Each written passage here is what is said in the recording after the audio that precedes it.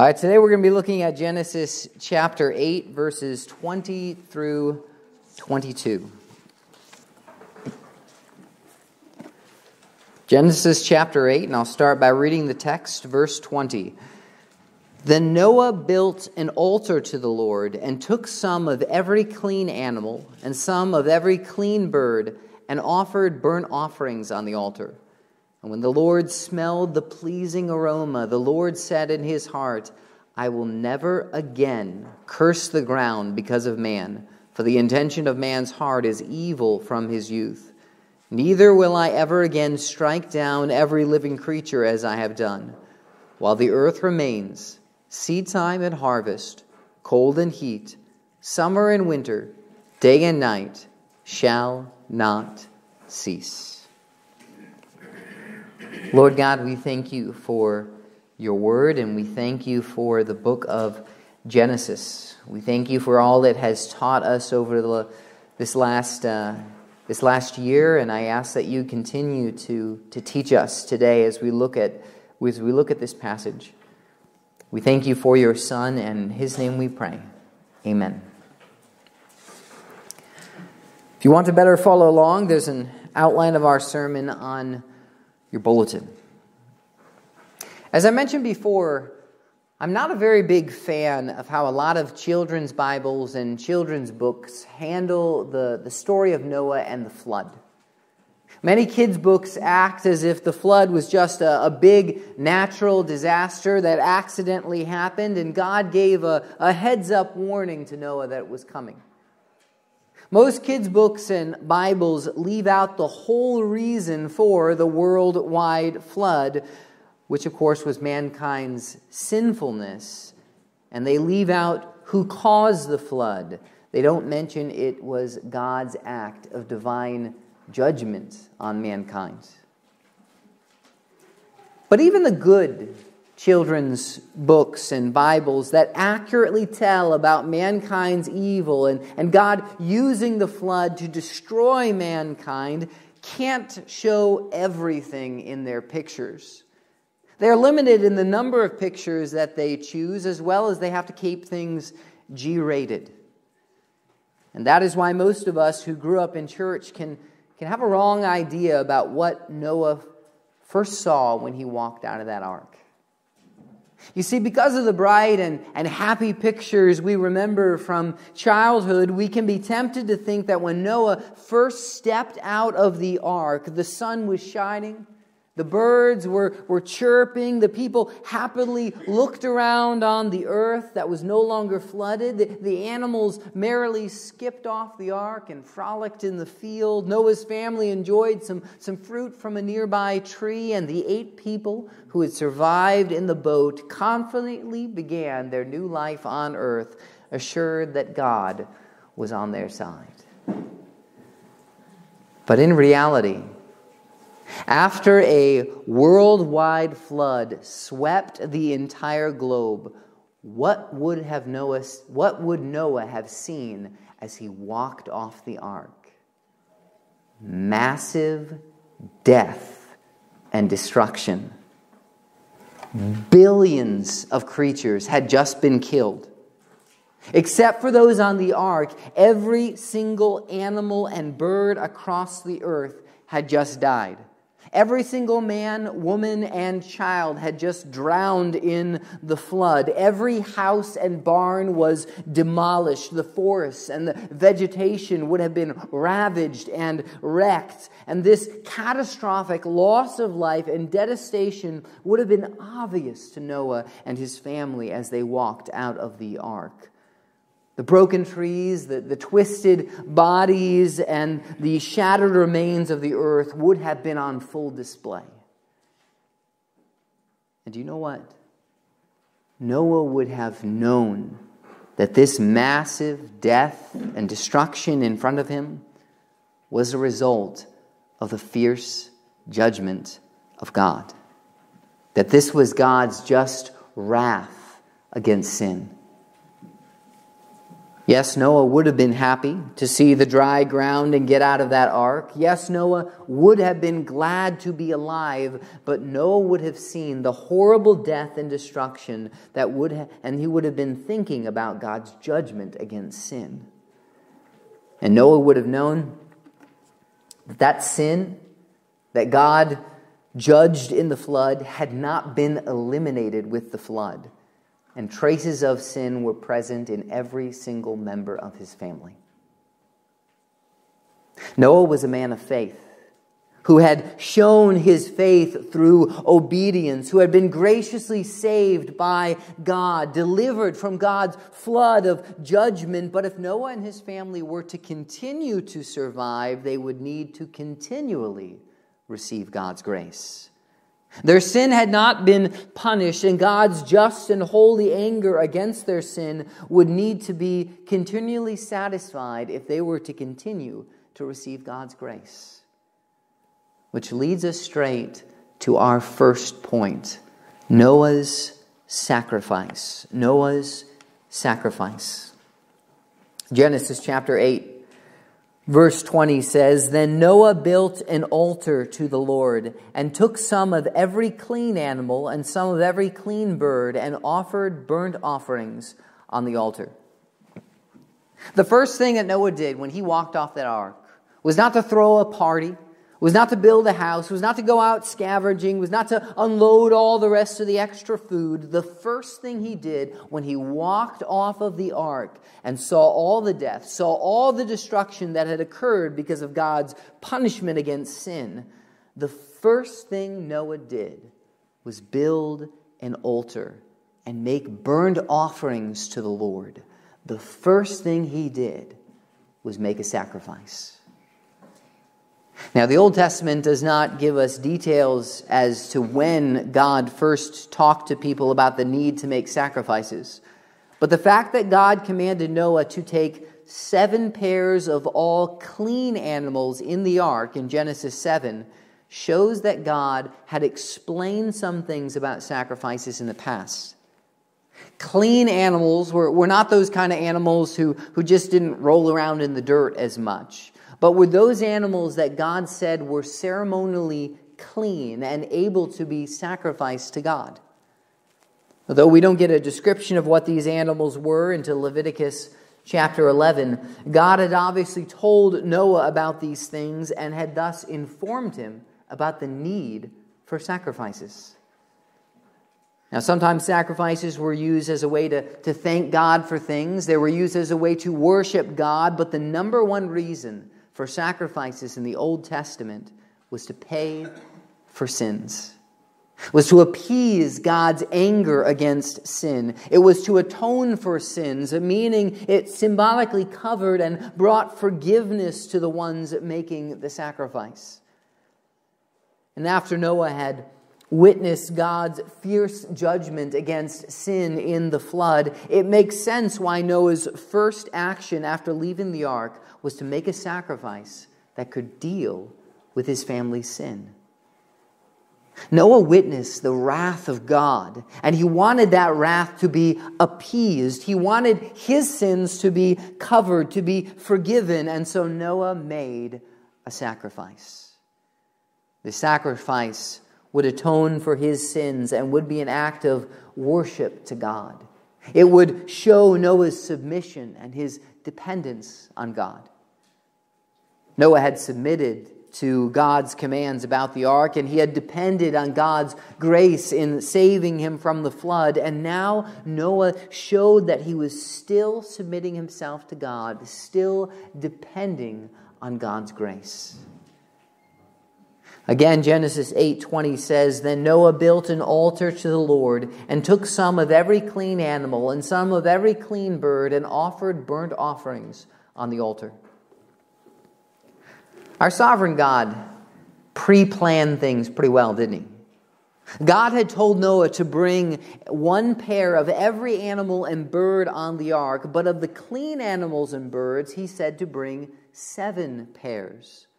This meant that when Noah left the ark, he could kill some animals and make a sacrifice without causing some animal species to go extinct He could kill a lamb or a goat or a bull, and since there were 7 pairs of them, those species would still be able to reproduce and thrive. Well, this burnt offering was a big one, as Noah took some of every clean animal and some of every clean bird and offered burnt offerings on the altar. Noah showed his devotion, his submission, his dependence on God and desire for atonement to be made by making a huge offering that included some of every clean animal. And that humble sacrifice had an effect. Which leads us to our next major point, God's promise. God's promise.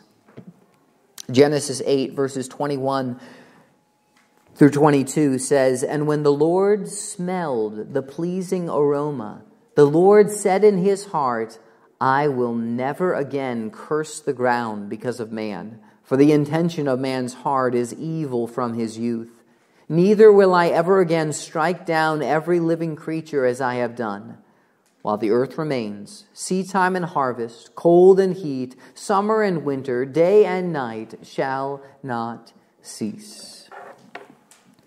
God did not ignore Noah's humble sacrifice. Instead, God accepted it, He approved of it, and He responded favorably to it.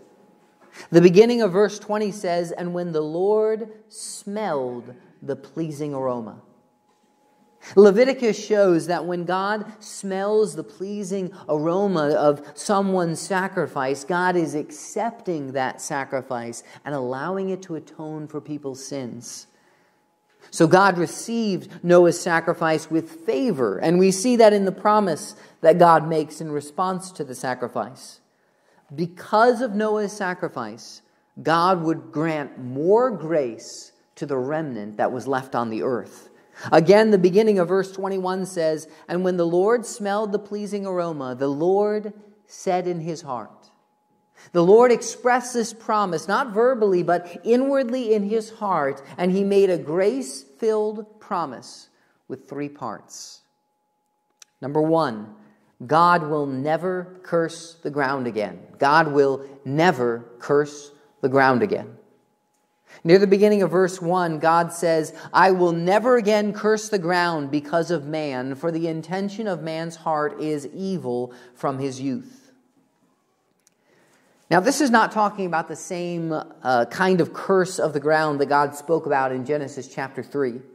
That curse of the ground caused thorns and thistles to pop up, and it made it hard for mankind to grow food and to thrive on the earth. That curse is still in effect. Now, the word we translate in English as curse in Genesis 3 is actually a completely different Hebrew word in Genesis 8.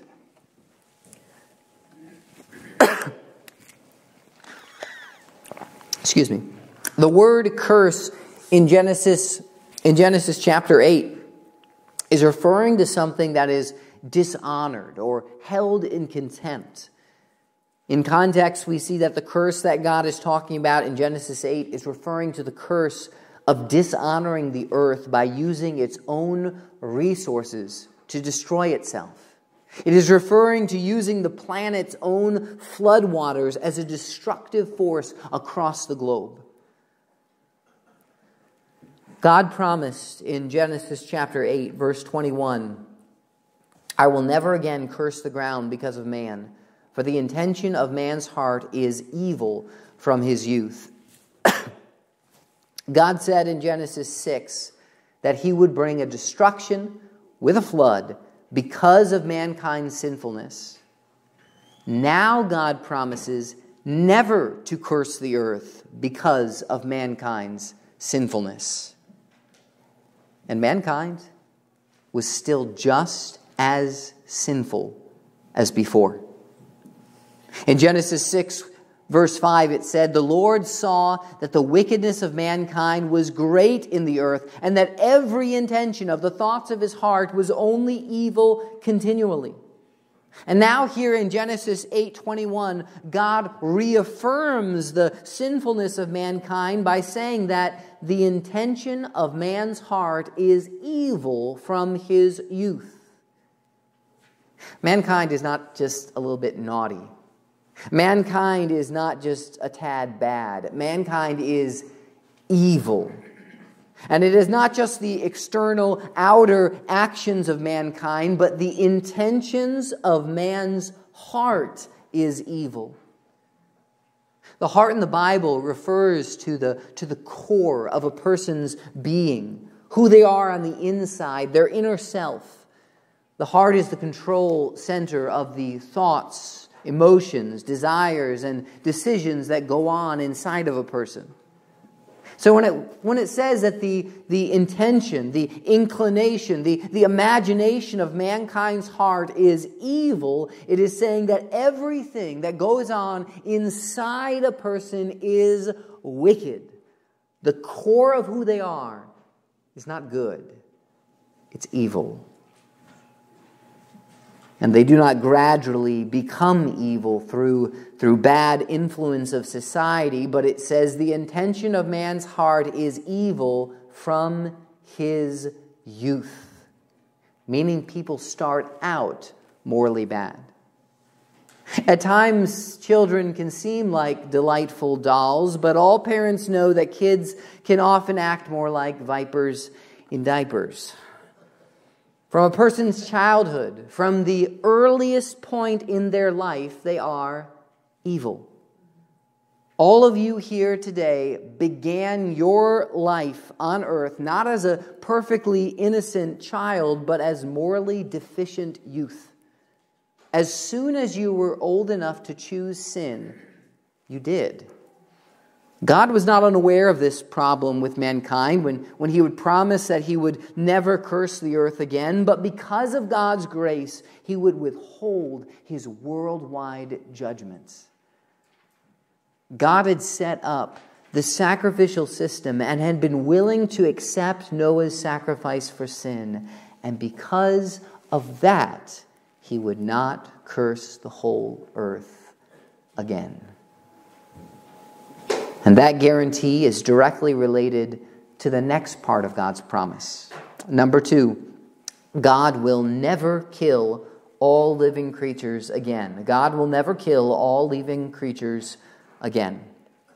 The last part of Genesis 8:21 says, "Neither will I ever again strike down every living creature as I have done." Now remember, God had every right to wipe out the majority of mankind in that flood. Mankind was inwardly, totally, and continually sinful and deserving of God's judgment. And now, after the flood, God still has every right to wipe mankind off the map as mankind still begins life with an inner, total, and continual inclination toward evil and is deserving God's judgment. And so when God says, "Neither will I ever again strike down every living creature as I have done," He is making a promise that is soaked in grace from beginning to end. Mankind did not change, but God was willing to show grace. The only reason that you or I exist right now is because God made that promise. You and all of your ancestors all deserve death. But in response to Noah's sacrifice, God decided to show mankind some grace. Our God is a God of holiness, justice, anger, and judgment, but He is also a God of kindness, patience, mercy, and love. And the fullness of God's grace is also seen in the next part of God's promise. Number 3, God will always cause normal seasons to occur. God will always cause normal seasons to occur. In Genesis 8, verse 22, God says, "While the earth remains, seed time and harvest, cold and heat, summer and winter, day and night shall not cease." The flood had interrupted the normal cycle of nature. A mass flooding across the entire globe certainly messed up the temperatures and the seasons. And if this massive disruption of the ordinary rhythms of nature was going to continue, then mankind was in for a really rough future. Imagine trying to plant and harvest crops if it could start randomly snowing in June, or if it could hit 100 degrees in January. If the normal cycle of nature that God had designed was continually interrupted and massive changes were occurring on an ongoing basis, our lives would be severely messed up, especially all you farmers out there. But God promised, while the earth remains, seed time and harvest, cold and heat, summer and winter, day and night shall not cease. As long as this earth is in existence, the normal patterns of nature will continue. There will be seed time and harvest, meaning we will not lose our ability to farm across the globe because of massive major changes in the cycle God has set in motion. There will be cold and heat. Now, even though we live in the sort of spastic Midwest area, we're not going to have 0-degree weather at 9 a.m. and then at 10 a.m. have 100-degree weather. As well as we're not going to come to a point where we only experience cold all year round. There will be summer and winter as well, meaning there's not going to be massive snowstorms for us in August, and January is still going to be a bad time to set up your pool. There will be day and night, meaning we're not going to continually have shifting periods of darkness and light. It's not going to be light at 1 a.m. for a week and then turn dark at noon for a month and then switch around again. At the end of time, God does say in His Word that He's going to destroy the entire planet and make a new heavens and a new earth. But as long as this earth remains, the seasons, the patterns of nature are going to continue just as normal. And that is a major blessing from God. That is an act of God's grace. Now, as we come to the end of our passage today, I want to end by looking at a few of the ways we can and should apply these truths to our lives. I want to look at 4 implications. Number 1, remember that mankind is still infected with sin. Remember that mankind is still infected with sin. We still live in a messed up world. Everyone across the globe continues to start life with a corrupt heart that is set on evil. We need to remember that so we don't view mankind with rose-colored glasses thinking that people are inherently good. We need to remember that so that we understand why there is so much pain, why there is so much suffering in this world. We need to remember that so that we can warn people that they are sinners who are deserving of God's judgment. And we need to remember that so that we are continually amazed by God's grace towards us. Number 2, rejoice in the normal cycle of nature. Rejoice in the normal cycle of nature. One of the major issues that causes younger people anxiety in our age is the issue of global warming or climate change. Many people believe that because of certain things that humans have done or are doing, that the seasons on our planet will be completely destroyed in the future. Now, there can and there should be a healthy debate on what is best for our planet and what things humans should avoid doing so that they can avoid causing harm to others. But it should encourage us to know that predictable, consistent patterns of nature are going to continue until the end of this world. There are a lot of things that can kill us, but mankind is not going to drop dead because of global warming. There may be some changes in weather and temperatures, but the foundational and general cycles of nature are going to continue. There will be an apocalyptic time. At the end of the ages, Judgment Day is coming, but climate change is not going to be the thing that destroys our planet. And that should bring us some comfort. And the fact that we know that mankind is going to continue to be able to plant and harvest crops should give us joy that the whole world is not going to starve because we can't do farming anymore. As long as the earth remains, seed time and harvest, cold and heat, summer and winter, day and night will continue as well. The consistent patterns of nature, the cycle of the seasons, is a gift from God. It is part of God's grace to us. Number 3, reflect on God's grace through sacrifice. Reflect on God's grace through sacrifice. When Noah exited the ark, the very first thing that he did was to make a burnt offering. He sacrificed some of every clean animal. This would have shown his thankfulness to God, his submission and dependence on God, but first and foremost, this sacrifice was a way for Noah to appease God's anger, for mankind's sin to be covered, for it to be forgiven. Noah's sacrifice was a way to atone for sin, and God's response showed that He accepted that sacrifice. He approved of it. The sacrificial system was graciously set up by God, and God gave grace through Noah's sacrifice.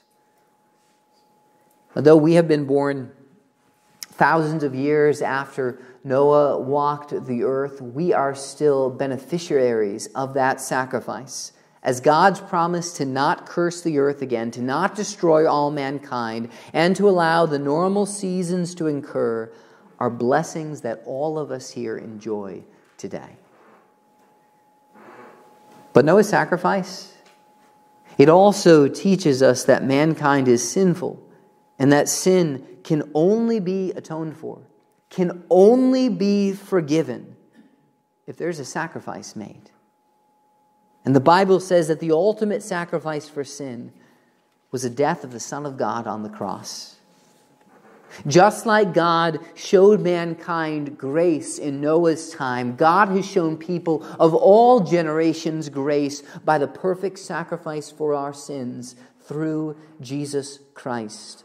As He lived that perfect life so that He could die to pay for our sins, dying to appease God's wrath and atone for our sins, dying so that we could be forgiven.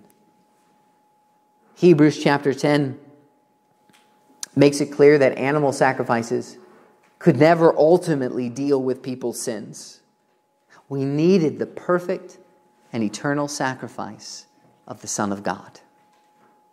Jesus died on the cross and rose from the dead so that everyone who humbly turns to Him in faith would have their sins forgiven and be saved from judgment.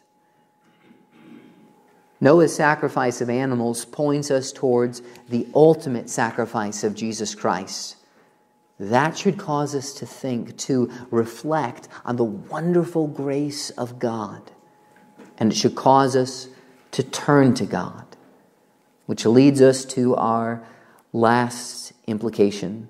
Number 4, repent in response to God's grace. Repent in response to God's grace.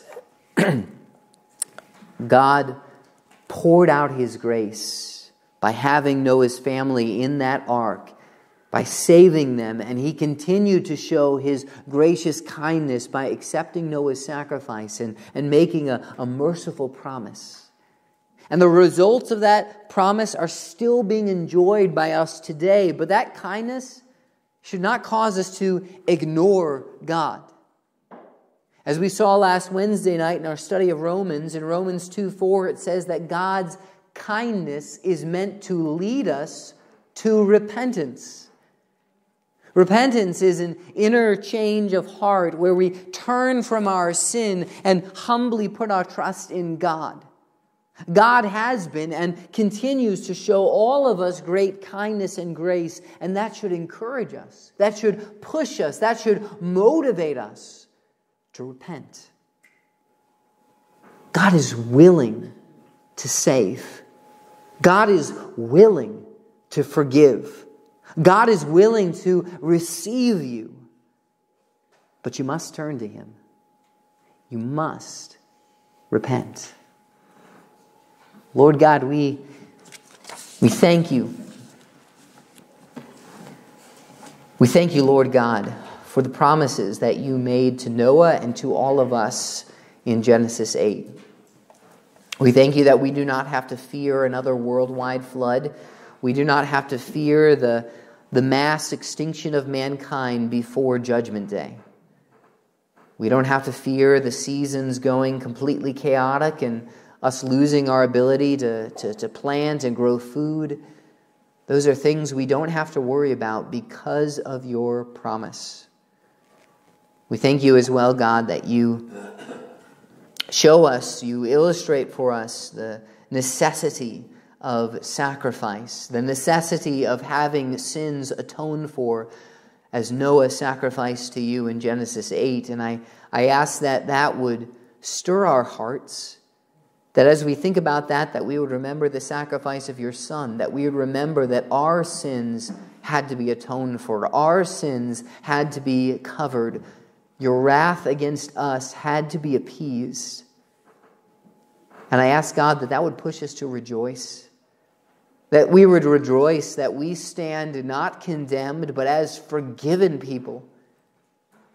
We stand as people who have received your grace, who do not have to fear your anger, who do not have to fear your wrath, but instead can trust in confidence that our sin has been dealt with on the cross. I ask, Lord God, that your kindness towards us would cause us to turn to you. We thank you so much for your Son, and in His name we pray. Amen.